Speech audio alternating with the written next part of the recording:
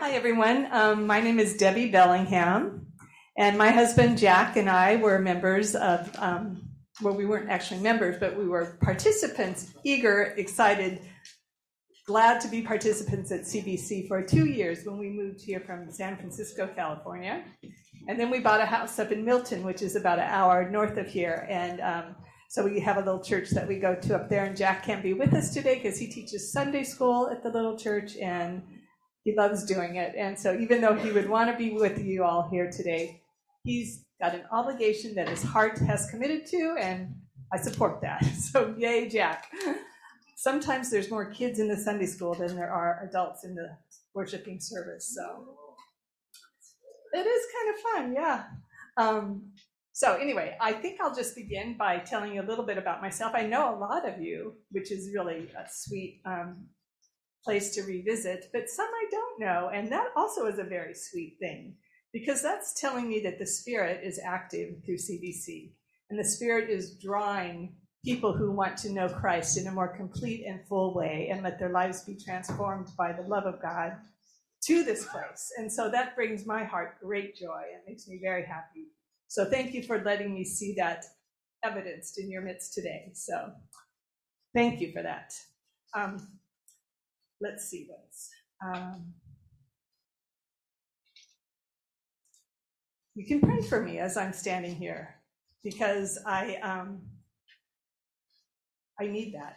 I always like to rely on the Spirit, and when I feel as if the Spirit's, I'm not paying attention, I like pause and I look out, and I know if you guys are praying for me, I can just entrust my words and my heart to God's perfect love, and all will be well. So if you can pray for me while we're going through our service, can I just see your hand so I know that I'm not alone? Thank you, everybody. Okay, so first of all, before I actually begin the sermon, I thought we'd just start with a moment of quiet. Never hurts to start with a moment of quiet. We've sung these wonderful songs that remind us of who we are and who God is, and how we are to live out God's love in our own life and out through the world. So I think I love that verse in Psalm 46, where it just says, "Be still and know that I am God." Amen. So let's just take a still moment and place ourselves and our hearts in the presence of the God who knows us and loves us and wants to remind us that we are held in God's loving care. So Lord, we are still for this moment. Quiet our hearts. Let us know in our mind, in our heart, in our body, that you are God.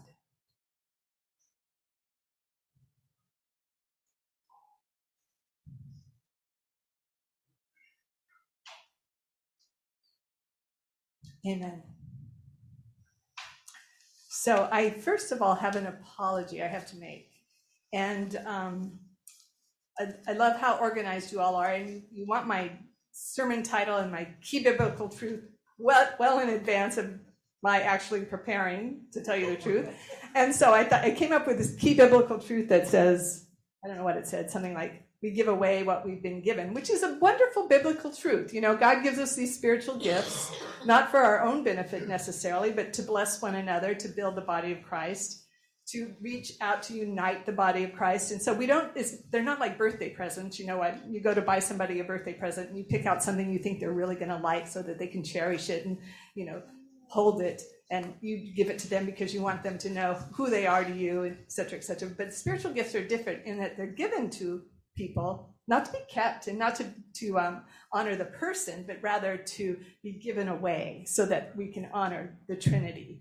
And so that's a wonderful key biblical concept. You know, I think we all need to remember, God, you have given each of us something that everybody else in the community needs. So let me not be selfish with it. Let me give it away generously and not be withholding, and all the while giving you glory so that we all are in a position where we're recognizing that your great love reaches us and reaches through us. So that's not a bad biblical truth. But as I was preparing this week, and I especially apologize to Jillian and Peter, who put the songs together, but it works anyway. It all works out. I think the key biblical truth that I want to emphasize today is that we need to model our discerning of spirits after Jesus' model. So I'm going to unpack that a little bit, but so you want to make a note in your bulletin, mark out the old one and put in the new one, that we need to model our spiritual discernment after Jesus' spiritual discernment. So our scripture, as it has been read earlier, is 1 Corinthians 12, verses 1 through 14. And my style is to just kind of unpack it a little by little, take a phrase and kind of explore that phrase and then hopefully tie them all together as we move forward. But the first thing I noticed when I was preparing for this sermon is that Paul, I think he's really showing his pastoral heart in this chapter. I know in the past, like last week, I listened to your sermon, Dick. He was kind of harsh. He goes, you guys are, you need to do it right. And when you don't do it right, things go wrong. And so that's pastoral too, but that's corrective, if you will. And in this chapter, I think Paul's heart is saying, let me help you know how to do it. He's being more instructive, helping people understand the ways in which they should use and the purpose of the spiritual gift. So he's very instructive and pastoral. So he starts out by saying, now concerning spiritual gifts, brothers and sisters, I do not want you to be uninformed. And in some versions, it says, I don't want you to be ignorant about spiritual gifts. So when he says he doesn't want us to be uninformed, basically he's saying he wants us to be informed. I think he wants us to understand them with our mind and to appreciate the use of them and to kind of have an understanding of how we can use them in our lives to bless other people. He wants to reaffirm probably what they've already been taught once, and now he's teaching them again, which I love that about Paul. He's not shy about saying things over and over again if it's something that's really important. Like when he says, rejoice. Oh yeah, I tell you again, rejoice. So he's not shy about repeating himself. So I should keep that in mind and give myself grace about that. But so anyway, he wants us to be informed about spiritual gifts. And then he says, when you were pagans, you were enticed and led astray to idols that couldn't speak. And I liked reading those words because the word enticed means you were attracted to something that promised you something that you think you needed or wanted.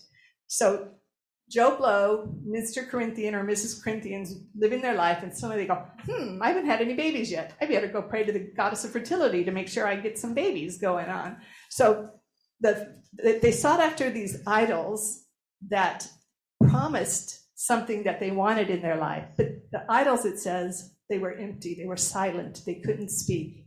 They couldn't be counted on to satisfy the needs of the people who were seeking satisfaction from these idols. And the word, he says, you were enticed by them and led astray. And this is really interesting, I think, that the Greek word, I'm not a Greek scholar, but I do have a Greek dictionary that I look up words in all the time. But the word led astray means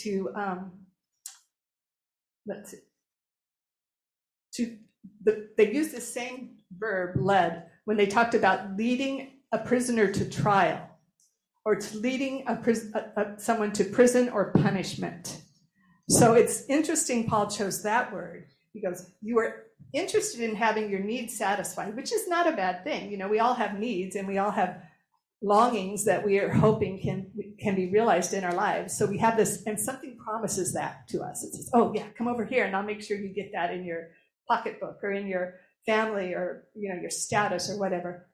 But we go to them and we find that as we're moving toward them, what is actually happening is we are being led to prison, led to death, because those things cannot give us the life our heart and our nature and our being was created to experience. So Paul doesn't want that for the people he's writing to, and he doesn't want that for you and me. He doesn't want us to seek things that promise happiness or satisfaction, but in fact leave us empty and closer to the picture of dying than picture of living.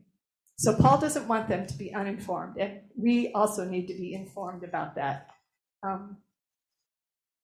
So I think he's also trying to remind us that we need to be mindful about the things that are offered to us, whether they're spiritual gifts. Oh, and the other thing, I'm going back a second. In this scripture, Paul, generally speaking, when Paul refers to spiritual gifts, he uses the word charismata. But in this first line where he says, now concerning spiritual gifts, he uses a different word. He uses the word, and I'm going to screw up the pronunciation, but it's pneumotychus in Greek, like spirit, and then a form of the spirit. And generally when this word is used, it's not just talking in particular about a gift, it's talking about anything related to the spiritual life. It could be a person, it could be a thought, a concept. So Paul wants us to be knowledgeable about all things that come to us, offering us spiritual insight or spiritual gifts or spiritual a blessing of some kind.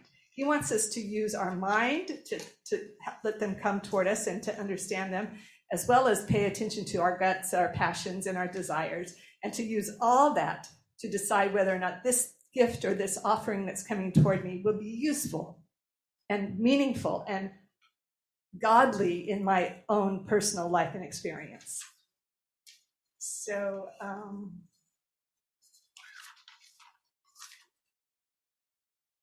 and he goes on to say, I want you to understand, no one speaking by the Spirit says, Jesus be cursed.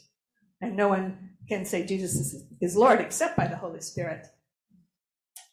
And I think when Paul is giving us these two criterion, he's giving us a filter through which we can determine whether things that are coming at us, gifts that other people claim to have, words of knowledge or information, we can use this filter to judge whether or not these are godly people, godly gifts, godly references that intend God's goodness to happen in our lives. So in the first one, he says, you can't say Jesus is cursed and be born of the Spirit or be useful of the Spirit. And when that word, Jesus is cursed, I had to look this word up. I looked it up in the Greek and I didn't even know the word in English. So I'm going to tell you what it is and tell you what it said in the dictionary. It's the word execrate. No one can say Jesus is cursed, because when you do what you're saying, you're execrating Jesus. And what that word means is to feel or express great loathing toward the object, or to declare as evil or detestable the object. So no one can say no one says Jesus is detestable or has no value, or they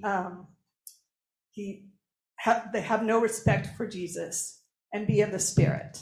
Where on the other hand, when you say Jesus is Lord in the Spirit, you're elevating Jesus. You're lifting up who God is, and you're bringing glory to Jesus. So what I understand from this filter that Paul gives us is that we need to be discerning what message is coming to us, whether it's through the spiritual gifts that we experience in our community, through messages that we receive from one another, or on a video that we watch or listen to, or a book we read. And I think what I would say is that we need to ask ourselves, is what's coming toward me, does it lift up Jesus? Does it honor Jesus? Does it move me to the things in life that Jesus wants for me? More wholeness, more union with Christ, more understanding of myself and of my place in the world?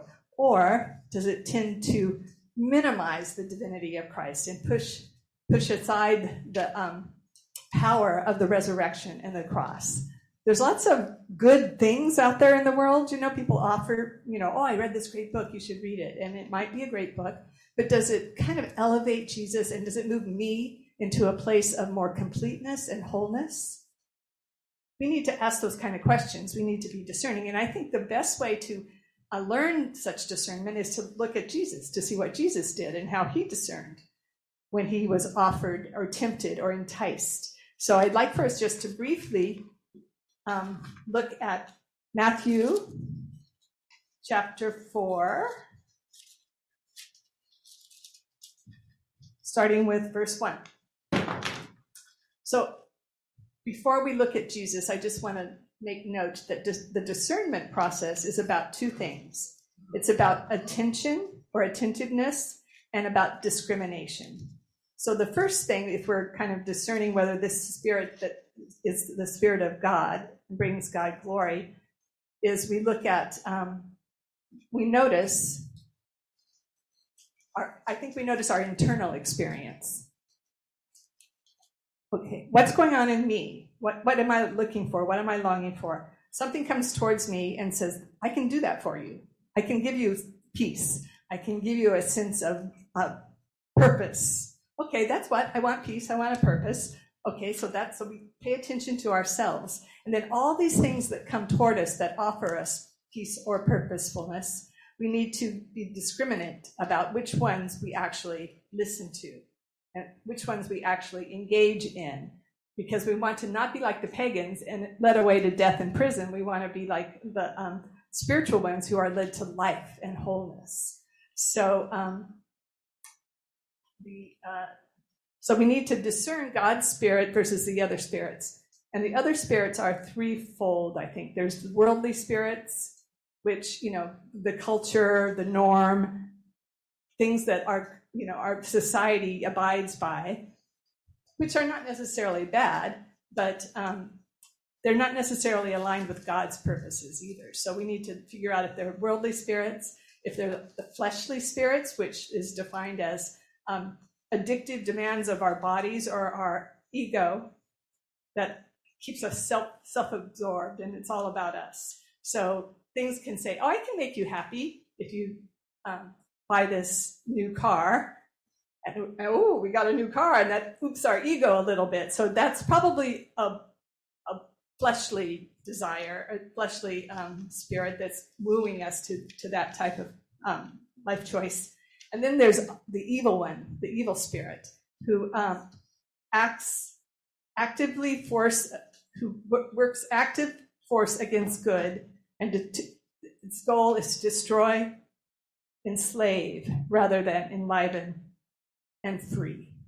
So there's four spirits operating out there: the spiritual, godly spirit, the worldly spirit, the fleshly spirit, and the evil spirit. And they can all look good when they're coming toward us. In fact, they all will look good because they're trying to entice us. They're trying to get us to buy what they're trying to sell. So it takes paying attention to ourselves, being attentive to our own process, and then also discriminating which is which. And Jesus, I think, left us a model how to do that. So in Matthew 4, we bump into Jesus as he just finished being baptized. And it says, then Jesus was led up by the Spirit into the wilderness to be tempted by the devil. The tempter came and said to him, if you are the Son of God, command these stones to become loaves of bread. But he answered, it is written, one does not live by bread alone, but by every word that comes from the mouth of God. I think in that enticement, if you will, or that temptation, the evil one was tempting Jesus to take care of himself, to provide for himself. That's one of the enticements that the worldly or the ego spirits will pull at our hearts toward. You better make sure that you got all you need. I hear COVID's coming. We better make a run on the toilet paper. Make sure we got enough. So there's all this kind of. It's not a bad thing to look at or to do or to consider, but does it bring life to me into the world? Am I being selfish? Am I being wise? It takes a lot of very fine discerning to figure out if it's God's calling you or God's gifting or not. So, and the second temptation that the evil one came with Jesus is, then the devil took him to a holy city and placed him on the pinnacle of the temple, saying to him, if you are the Son of God, throw yourself down, for it is written, he will command the angels concerning you, and on their hands they will bear you up, so that you will not dash your foot against a stone. So this, I think the second form enticements come to us that we need to discern, whether it's from God's heart or from one of the other forces, movements, is it up to me to keep myself safe? Do I need to, the evil one says, oh, dash yourself down, test God. God's not going to let anything happen to you. So we live in such a way to try to keep ourselves safe, which is not our job. You know, we have to be wise, of course, and we're not going to go walking through downtown. I don't know what town is dangerous around here, but in our neighborhood, it's Poughkeepsie. We're not going to be walking through downtown Poughkeepsie late at night because that's not smart. But we do have to recognize that it's God's job to keep us safe. And the enemy will try to tempt us and entice us to think it's up to us. And when that happens, that is not of God. That is of the enemy or of our own making. And then thirdly, the devil says, he took him to a very high mountain and showed him all the kingdoms of the world and their splendor. And he said to him, all these I will give you if you will fall down and worship me. And Jesus said to him, away with you, Satan, for it is written, worship the Lord your God and serve him only. And I think in this enticement that we have to figure out whether it comes from God or not is when we feel the pull to promote ourselves, to take care of our reputation, to make sure we're well thought of and that respected. Well, a lot of things will offer us that in the world. A lot of worldly idols will offer that. But there's no humility in that. There's no life in that. So we just need to continue to discern if it's God's Spirit. Because if it is, like if you're offered a job and it's a big promotion and you're going, oh, that sounds good. And your ego goes, man, wouldn't that be good if everybody knew I was the vice president of such and such or whatever it may be.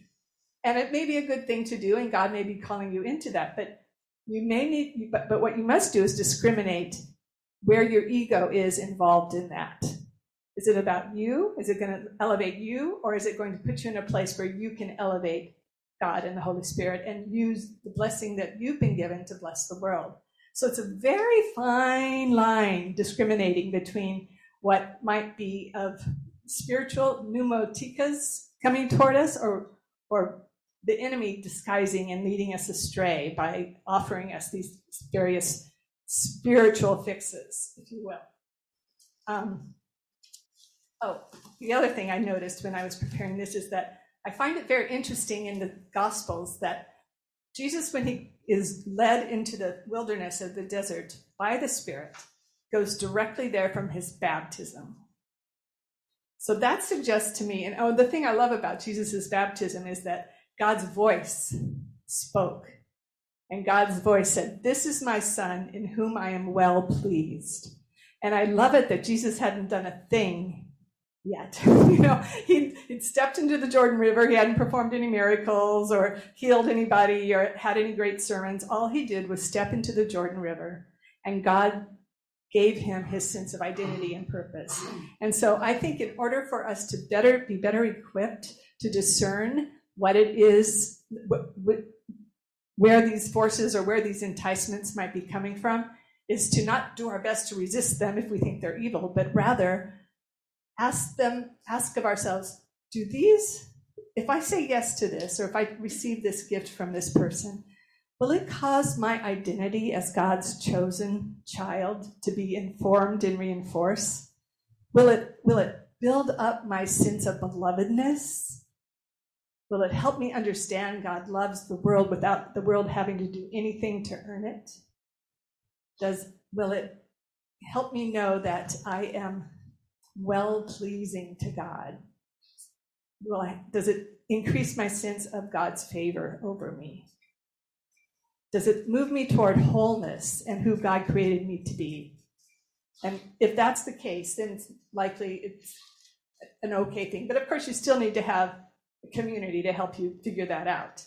But let's see where I am. But having said that, like I said, that's kind of the point I really wanted to make, that we need to discriminate and test the spirits and make sure that as far as we're able, make sure they're moving us toward God's goodness and God's light and God's hope for us, instead of just satisfying something in us that might last a day but not eternity.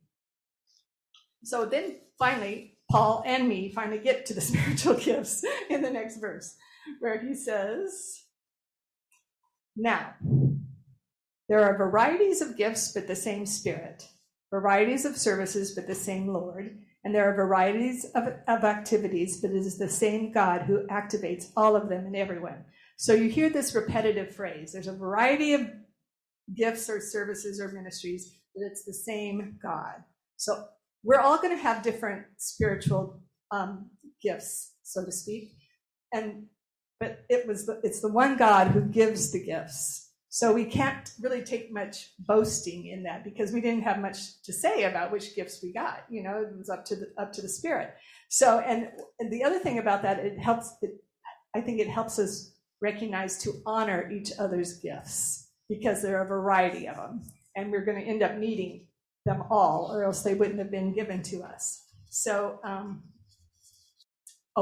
we've been given these gifts, as I've already said, for the common good, for the body of Christ. And what spiritual gifts are not are natural talents.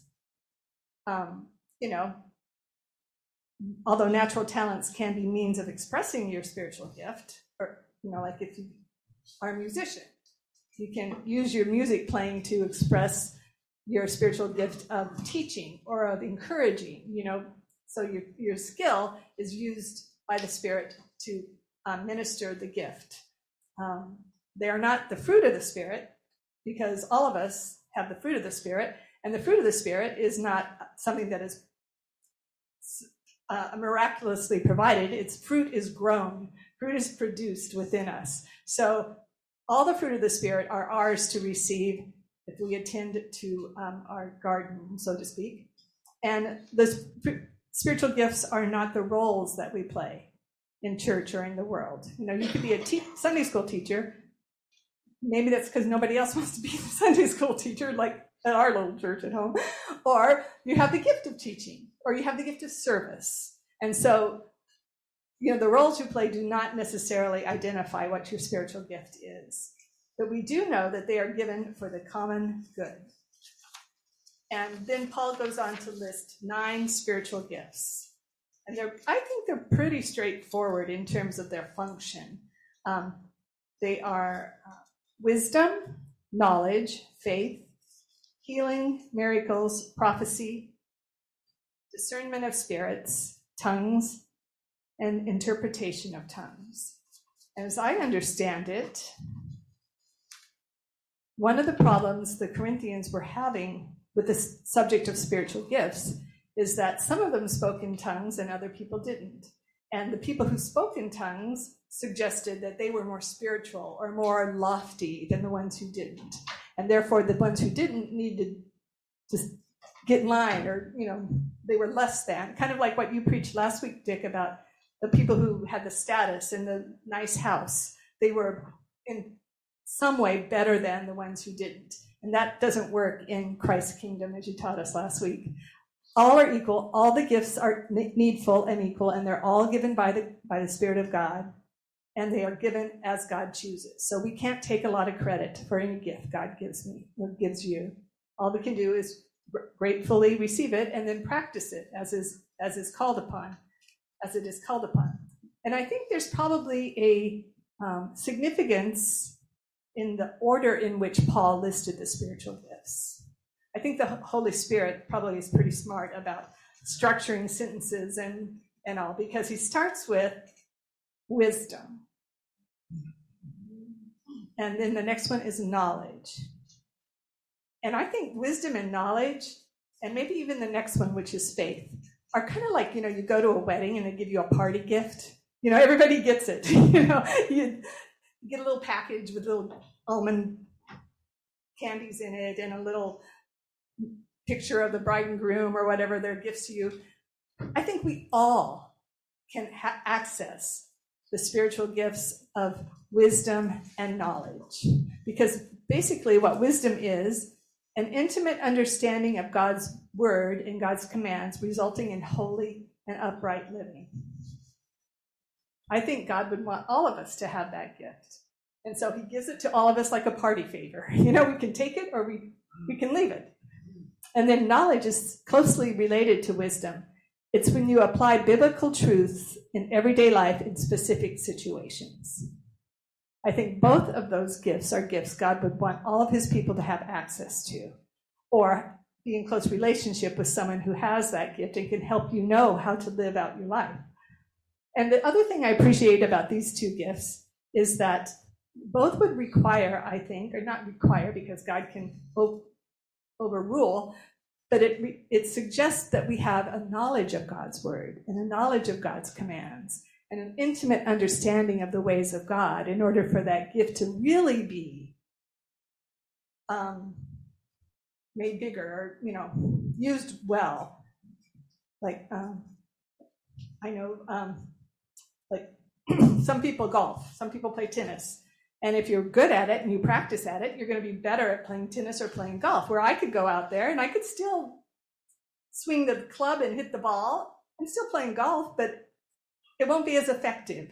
So I think it falls on us to do what we can on our part to study God's word, to pray and get to know God, so that when this gift is needed in the body, we will be prepared to offer wisdom about how to live a godly and upright life, and in a very specific situation, what you might think of doing in that specific situation, because God has helped you understand how to act in that situation.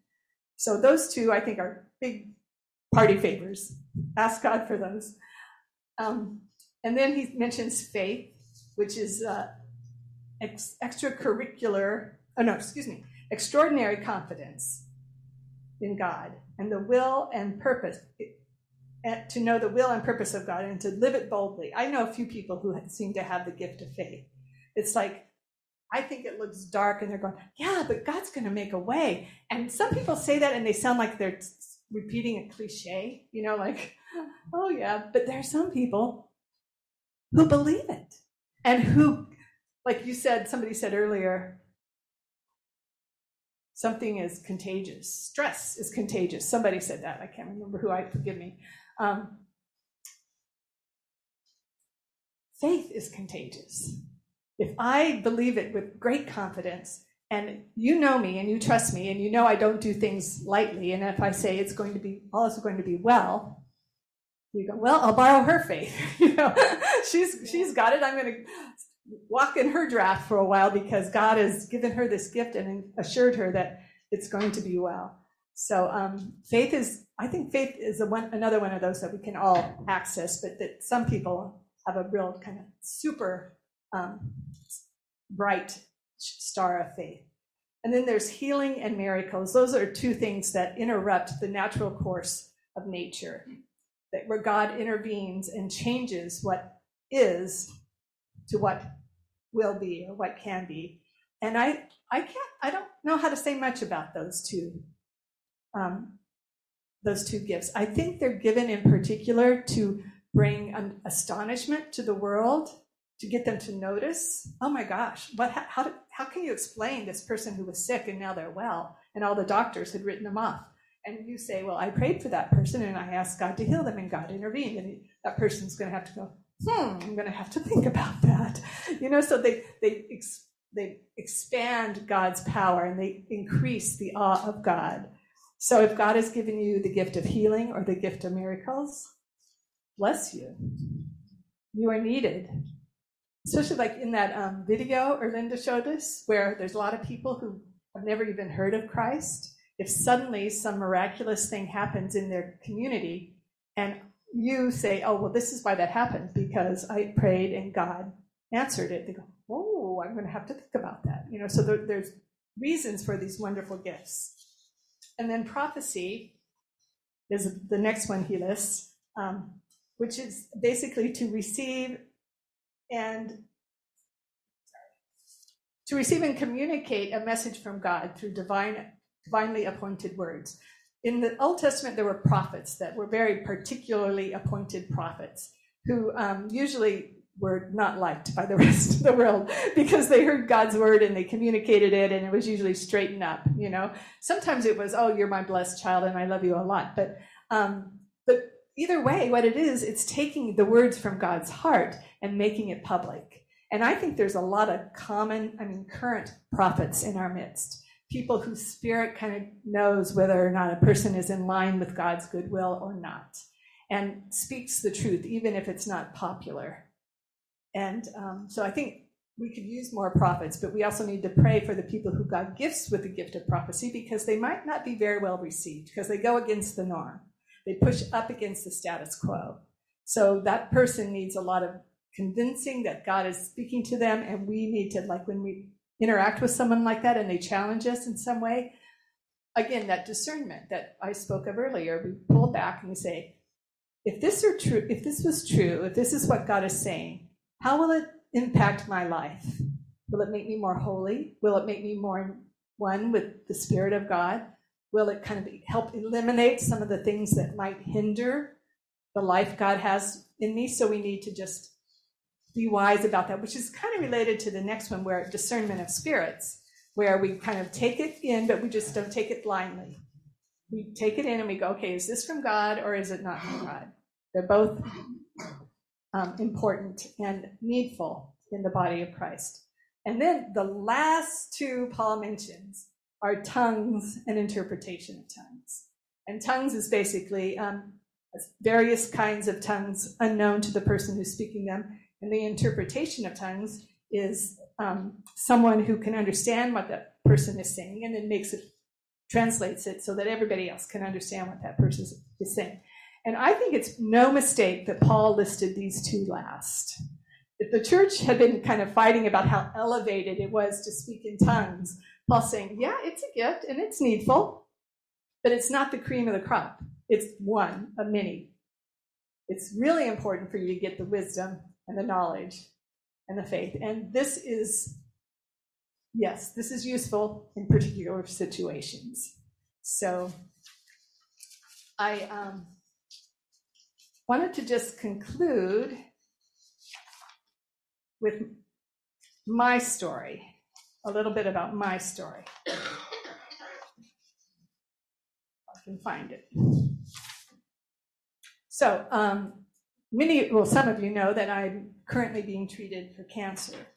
And it started, I had breast cancer 20 years ago. That was taken care of. But in 2015, I was diagnosed with uterine cancer. So they did a surgery and they removed all my female parts. And I went happily on my way, thinking it was all done. And then in 2018, it came back.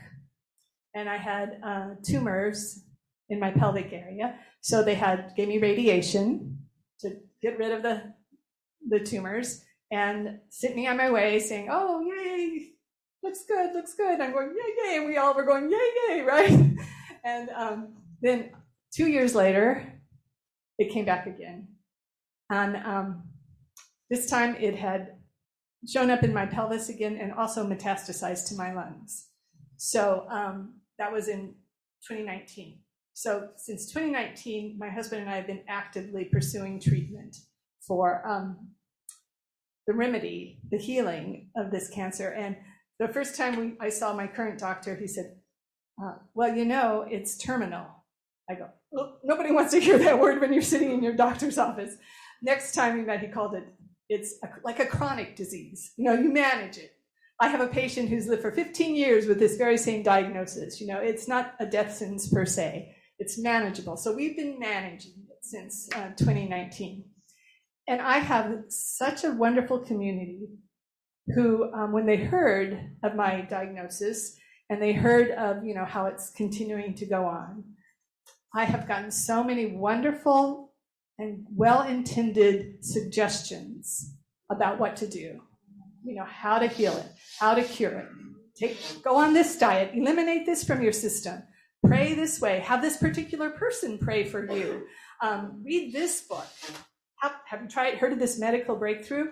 And they're all good. They're all good in suggestions, and I take them as they are. people love me. People care about me. People want to make sure I have all the information I need to make wise choices, to be as moving toward health and wholeness as I possibly can. So I'm grateful, so grateful for all the ways people have loved me in that very particular way. But what I've had to do is to take all this enticement, if you will, coming toward me and filter it through my own lens of what I feel God is wanting for me at this stage in my life.